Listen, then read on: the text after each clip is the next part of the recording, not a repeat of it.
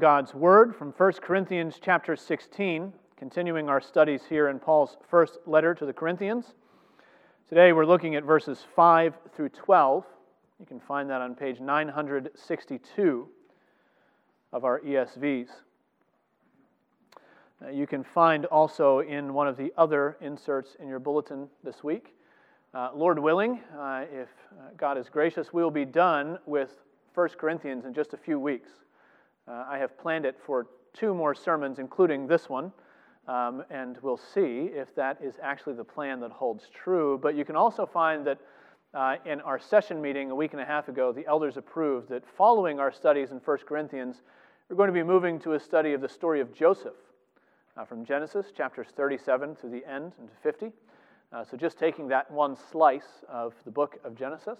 And so I'd encourage you, in the few weeks that we have, read through that story. Take a leisurely jaunt or write down a few notes, see what the Lord has there, and prepare for our time together in the Word in Genesis. But today we are in 1 Corinthians, chapter 16, verses 5 through 12. And before we come to read God's Word together, let us go again before His throne of grace in prayer. Gracious Lord and God, we thank you for your Word which you have given, inspired by your Holy Spirit as you carried holy men of old along, as they wrote down what you inspired them to write. And this is your word. It is living and it is active. It is able to divide between joint and marrow, and spirit and soul. And so we pray that you would divide us today by your word. Lay us bare before you. Show us your truth. Convict us where conviction is necessary. Bind us up and encourage us where encouragement is possible. Help us to see the glories of Jesus Christ and to feast on His grace for us in faith. We pray these things in Jesus' name. Amen. Hear now God's Word as we find it in 1 Corinthians 16, verses 5 through 12. I will visit you after passing through Macedonia, for I intend to pass through Macedonia, and perhaps I will stay with you or even spend the winter, so that you may help me on my journey wherever I go. For I do not want to see you now just in passing. I hope to spend some time with you, if the Lord permits. But I will stay in Ephesus until Pentecost, for a wide door for effective work has opened to me, and there are many adversaries. When Timothy comes, see that you put him at ease among you, for he's doing the work of the Lord as I am. So let no one despise him. Help him on his way in peace, that he may return to me, for I am expecting him with the brothers. Now concerning our brother Apollos, I strongly urged him to visit you with the other brothers, but it was not at all his will to come now. He will come when he has opportunity. Thus ends the reading of God's holy and inerrant word. May He add a blessing to its reading and to its hearing. I always get nervous when I have to borrow someone else's car, even if it's just to move it out of the way or to run a quick errand. It's not that I'm worried that I'm a bad driver. It's that extra anxiety of wanting to treat other people's things at least as well as they would want them to be treated, maybe even better. So you make sure that the car is cleaned out and that the tank is filled before you return it. And the anxiety grows if the car that you're borrowing is significantly nicer than the one that you own. Your minivan is in the shop, so you borrow your neighbor's BMW, and you get in there, and that finely tuned German suspension and that leather interior, and you take things a bit more carefully. Now, as we study our passage today, this is a good place to start, a good analogy for considering why Paul lays out his travel plans the way that he does. This is the kind of passage we can be tempted to overlook. We can read it kind of like the way that we read those genealogies in the Old Testament. We are convinced that they are there and inspired of the Lord, and there's something for us, but we're not entirely sure what. And so we tick our box on 1 Corinthians 16, and we move on to the next thing. But when we start to look at some of the details in this text, we begin to see Paul showing us what it means to treat Christian ministry with a certain seriousness. If we could call it that, a certain holy anxiety, that the right thing would be done with something that doesn't belong to him. That's the sense that we get from this text. We get the sense that what pastors do and what churches do and what everyday run-of-the-mill Christians do is they serve one another. It's not the sort of thing that belongs to them. Christian ministry doesn't belong to Christians. Christian ministry belongs to Christ. And that means a few things. It means that Christian ministry isn't about self-actualization, is it? Our ministry here isn't about raising the banner of Redeemer Presbyterian Church, so maybe the masses will flock to us, and we can get a nice big website, and we can start a brand, and maybe a blog series, and a YouTube channel, and we can draw in so many people to think that we're really doing well. That's not the point of Christian ministry. Your ministry isn't about existing in just the right community in your neighborhood so that you can create a tiny little bubble to keep the world at bay. Christian ministry isn't about our plans. It's not about our timing. It's not about our comfort.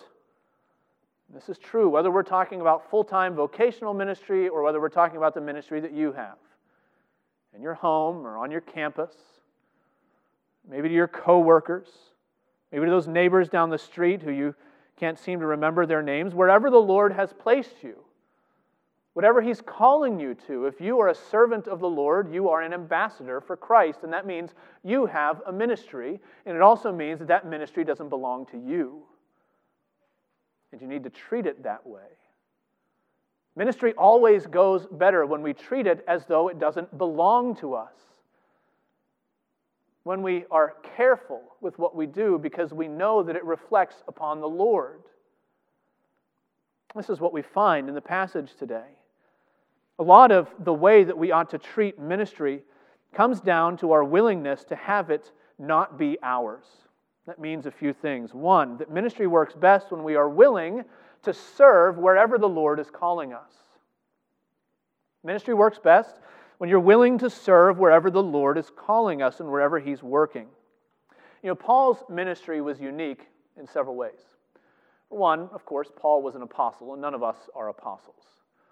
But Paul's ministry was unique also in the sense that he was called to be on a moving ministry. It was part of his call from the very beginning.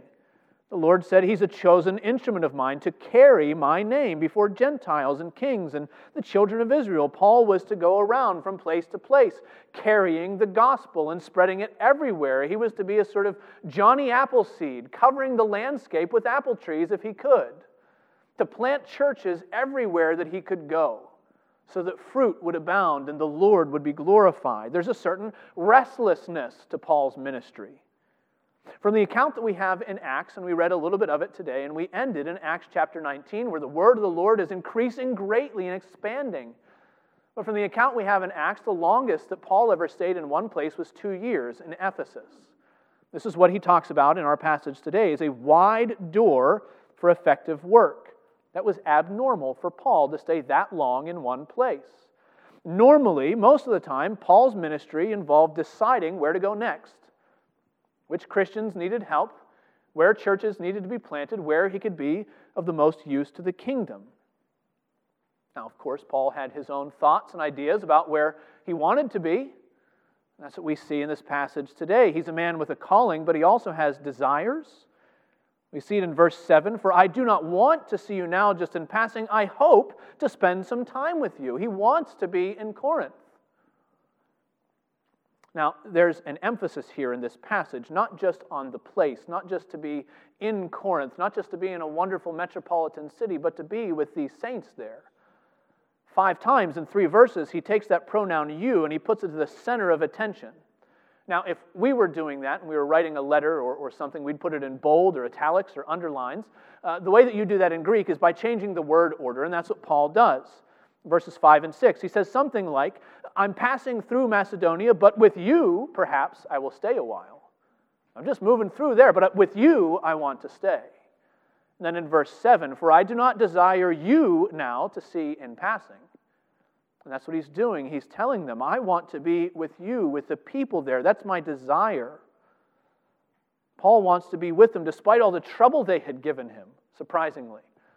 Despite all the factions and the problems they had, Paul wants to be in Corinth.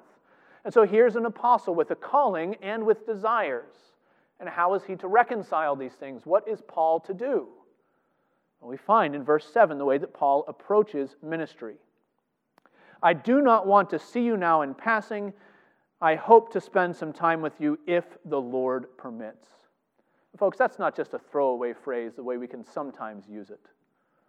I've never traveled to a Muslim-majority country, but I have a friend from seminary who did and who spent some time doing ministry in a closed country. One of the things that he mentioned when he came back and we were talking about it, he said, the people there are very polite, and it is impolite to turn down an invitation. So if you invite someone to come with you somewhere or to meet you somewhere and they don't actually want to go, they'll say, if Allah is willing, I will be there. Now, they have no intention of being there, but they sort of cast it off. It's somebody else's fault if they're not there. Well, if Allah wanted me to be there, I would have put on my shoes and come. But no, that's not what Paul's doing. He's not saying if the Lord permits. He's not just throwing it away. He's saying, this is what I want to do. I want to leave room for the Lord's direction and where He's calling me and me, where He will move me. That's his approach to ministry. That's how we ought to approach our opportunities in the Lord. You remember James chapter 4?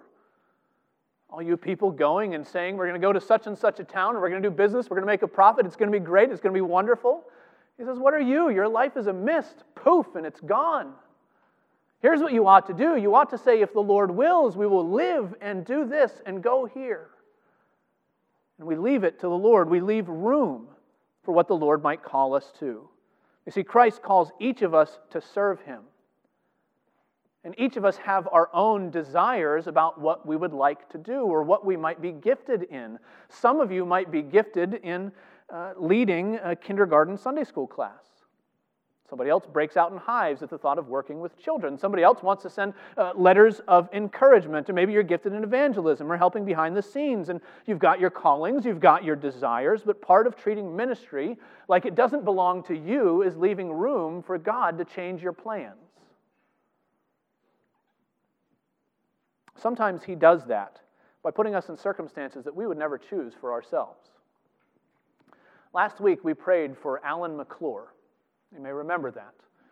Alan is a pastor in our presbytery who just last weekend retired from ministry due to early onset Alzheimer's.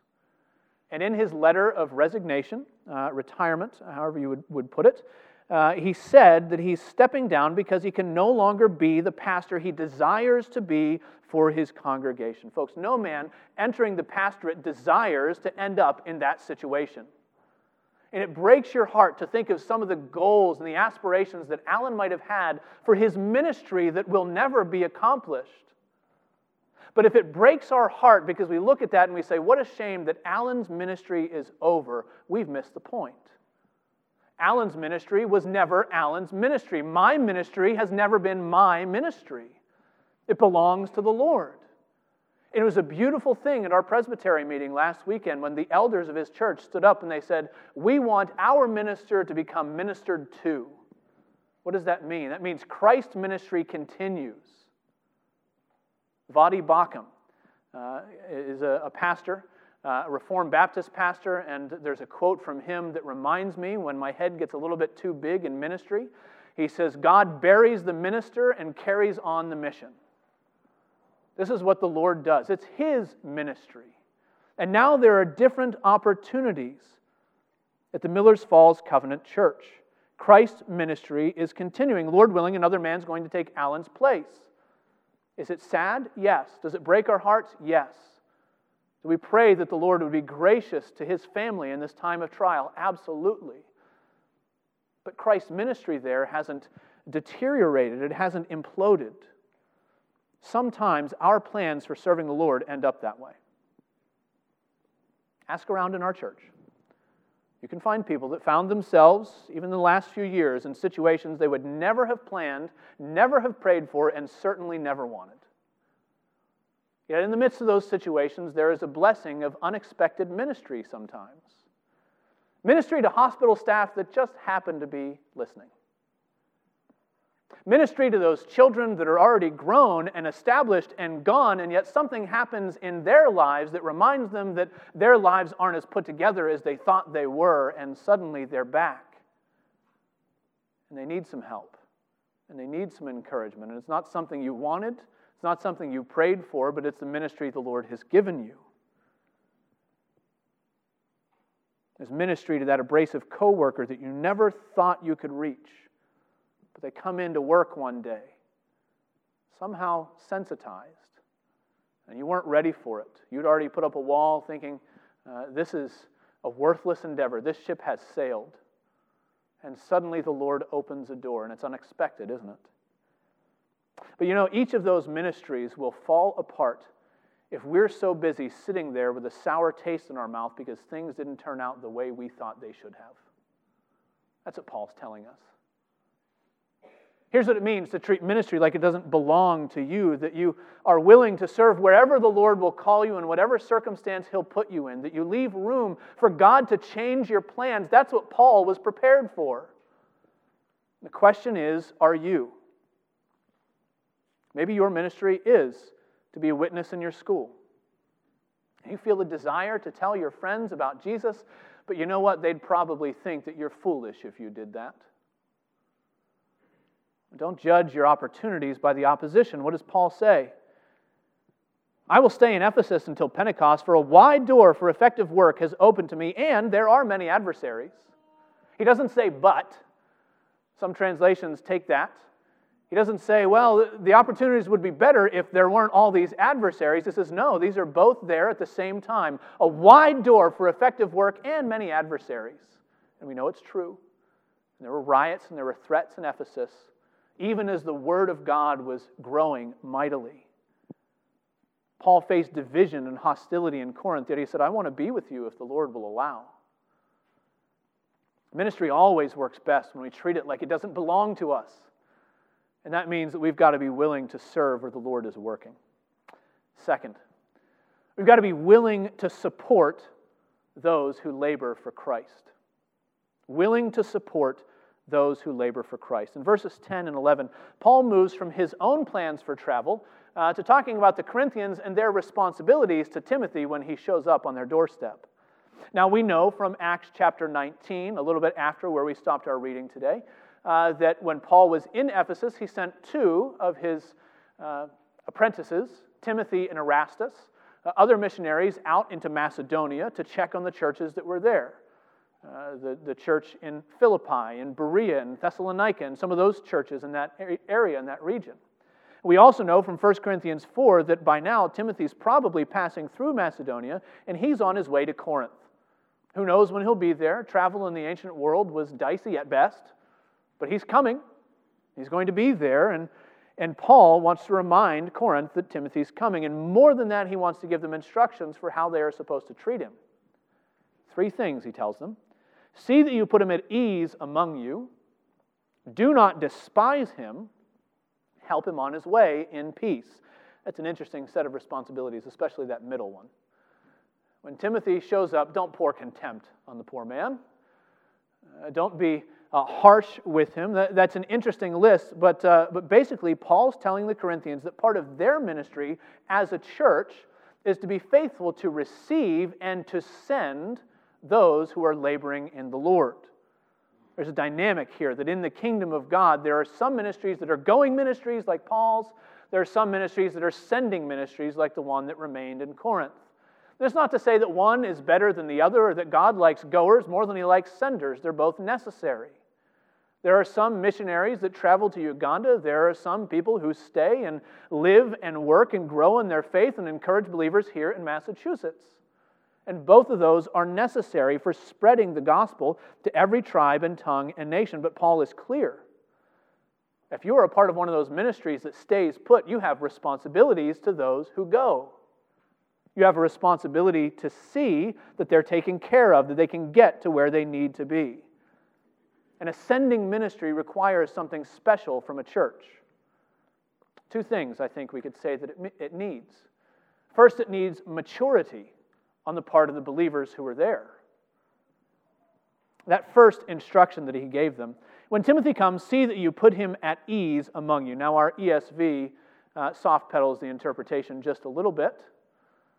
It really says something more like, when he comes, see that he has no reason to be afraid among you. Or as the New Living Translation has it, when Timothy comes, don't intimidate him. Can you imagine the church that needed to be told that? Of course, we know something about Corinth. By this point, we know that there were some pretty self-assured believers who had no problem telling Paul where they thought he ought to be and putting him in his place. And if they're going to do this to an apostle, what will they do when Timothy shows up? And maybe, as some of the scholars say, maybe Timothy was timid. Maybe it has to do with how young he is. That's what Paul wrote later in his letter. Don't let anyone despise you because of your youth. So maybe he was young. Maybe he was timid. But either way, Paul's worried that the spiritual temperature in Corinth is going to make for a cold reception when Timothy shows up. So what's he telling them? Basically, he's telling them, grow up. So what if he's timid? So what if he's young? So what if his sermons are too long or too short, or they're too chatty or they're too serious? Timothy's doing the work of the Lord, and he deserves your support. That's what he's telling them. That doesn't mean that every potential ministry who sends us a fundraising letter needs to have their pockets and their bank accounts full. There's some discernment that goes along with this. But we do need to be aware of how our own spiritual immaturity can cloud our view of the people that God is able to use in ministry. We need to be willing to step out on a limb sometimes to say, here's a good ministry, moving in a good direction with good oversight, and we'll trust that the Lord will work. Sometimes that means we have to be a bit more mature. Sending ministry requires maturity, but it also requires sacrifice. When Paul said that the Corinthians were supposed to send Timothy or help Timothy on his way in peace, he wasn't talking about a hug and a handshake. He's talking about finances. He's talking about real sacrifice. He's using a technical term here that refers to the way that you would equip a traveler with food or with supplies or with money. Maybe you'd even send some traveling companions with him. You wouldn't just point him in the direction of the bus station and say, hope you make it there, Timothy. God be with you. No. You go with him if you can. You send supplies. You make sure that he's got what he needs. It's the same word, actually, that Paul used back in verse 6 to talk about himself. But here's the point. Paul expects the Corinthians to sacrifice resources. Resources that could have been used in Corinth for their ministry there. Wouldn't it be great if they could have a community center in Corinth? And folks would come, and there's the sign, First Church of Corinth, and they can see it, and it'd be great.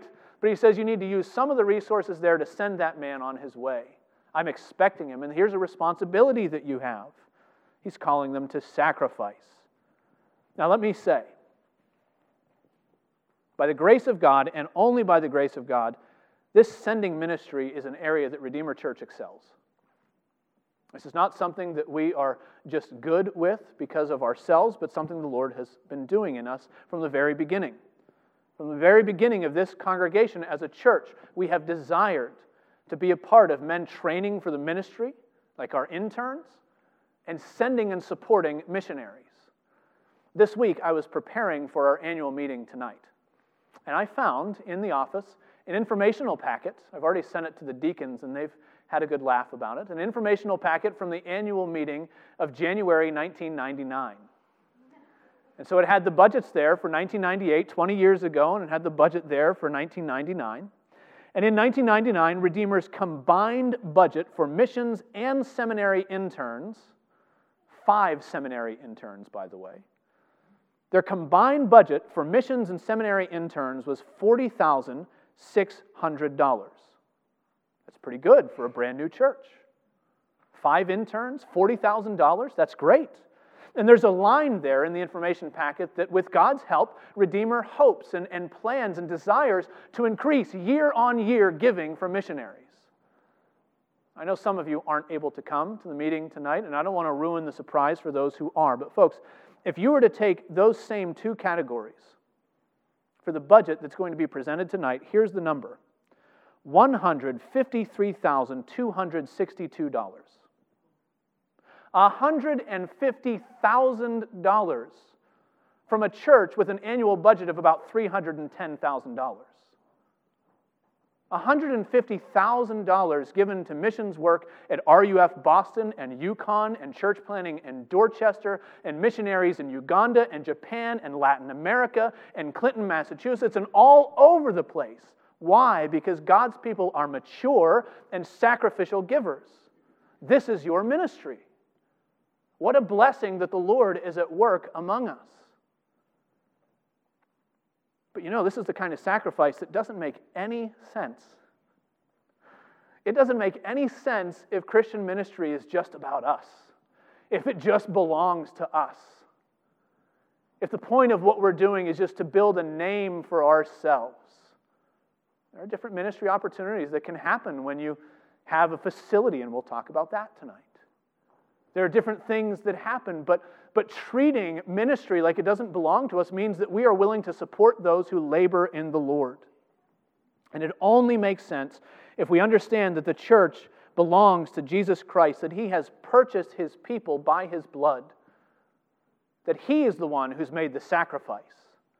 And any sacrifice that He calls us to is simply a reflection of what He's already done in our lives, and a willingness to be a part of what He's doing and to rejoice that He calls us to be a part of His ministry. So this is what it means to treat ministry like it doesn't belong to us, that we would be willing to support those who labor in the Lord. Now last, in verse 12, we see that ministry works best when we're willing to accept who the Lord appoints, that we're willing to accept who the Lord appoints. Now finally we come to Paul's mention of Apollos. And quite frankly, we don't have a lot to work with here. And what is most intriguing about Paul's mention of Apollos now at the end of his letter is everything that he leaves out. Apollos is a big deal in Corinth. If you remember back a year and a half now, all the way to chapter 1, one of the main divisions in Corinth was the division between the people who said, I follow Paul, and the people who say, I follow Apollos. And they've got their clique, and they've got their little niche group who wants to follow them. People loved Apollos in Corinth. And there's a split there. And it also seems, from what we have, that the Corinthians had been asking about Apollos. Verse 12 begins, now concerning. This is a language that Paul has used throughout his letter to talk about questions that were coming to him from Corinth. You remember some of them. Now, concerning food offered to idols. Now, concerning spiritual gifts. Now, concerning our brother Apollos. And we may surmise, concerning our brother Apollos, about whom you've been asking because you want him to come back. And what does Paul do? Well, he hardly says anything. Aside from, well, I wanted him to go, but he wasn't willing. Now, the brevity of this explanation has nothing to do with any sort of animosity between Paul and Apollos.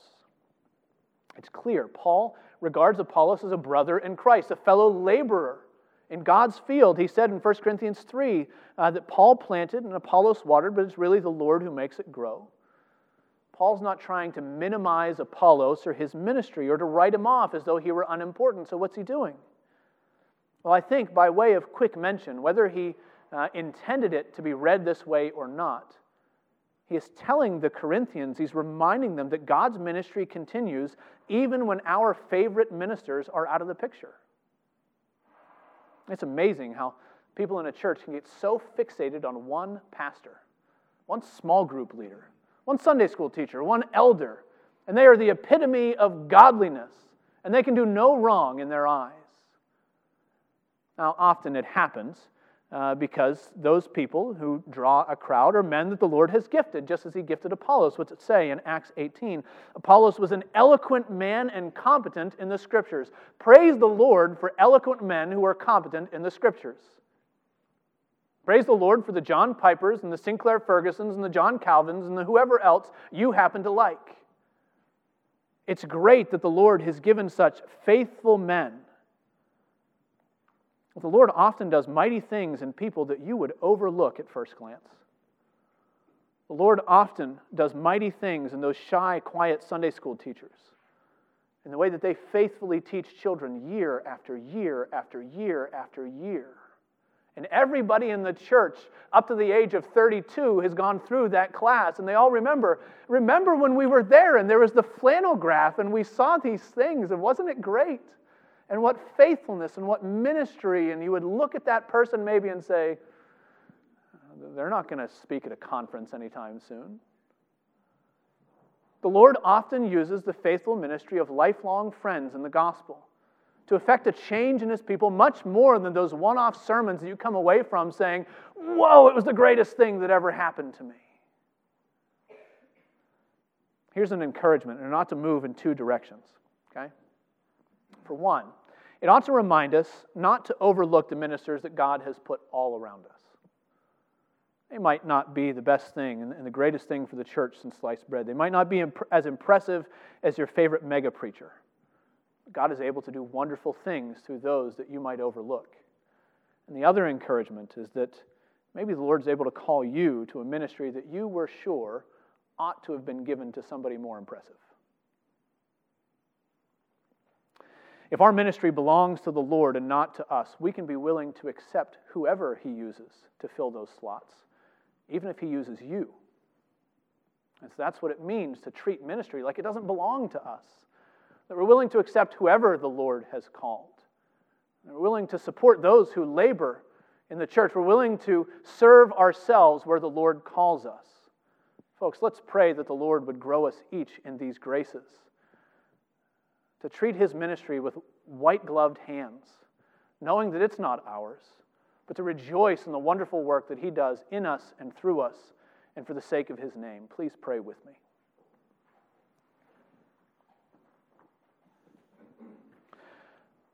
O Lord of glory and grace, thank you for the ministry that you have to us. Thank you for your sacrifice on the cross of Calvary to purchase your people and your church, to give us promises that we can see in baptism and the Lord's Supper. Help us today, O Lord, to come again to your sacraments in faith that you are able to work.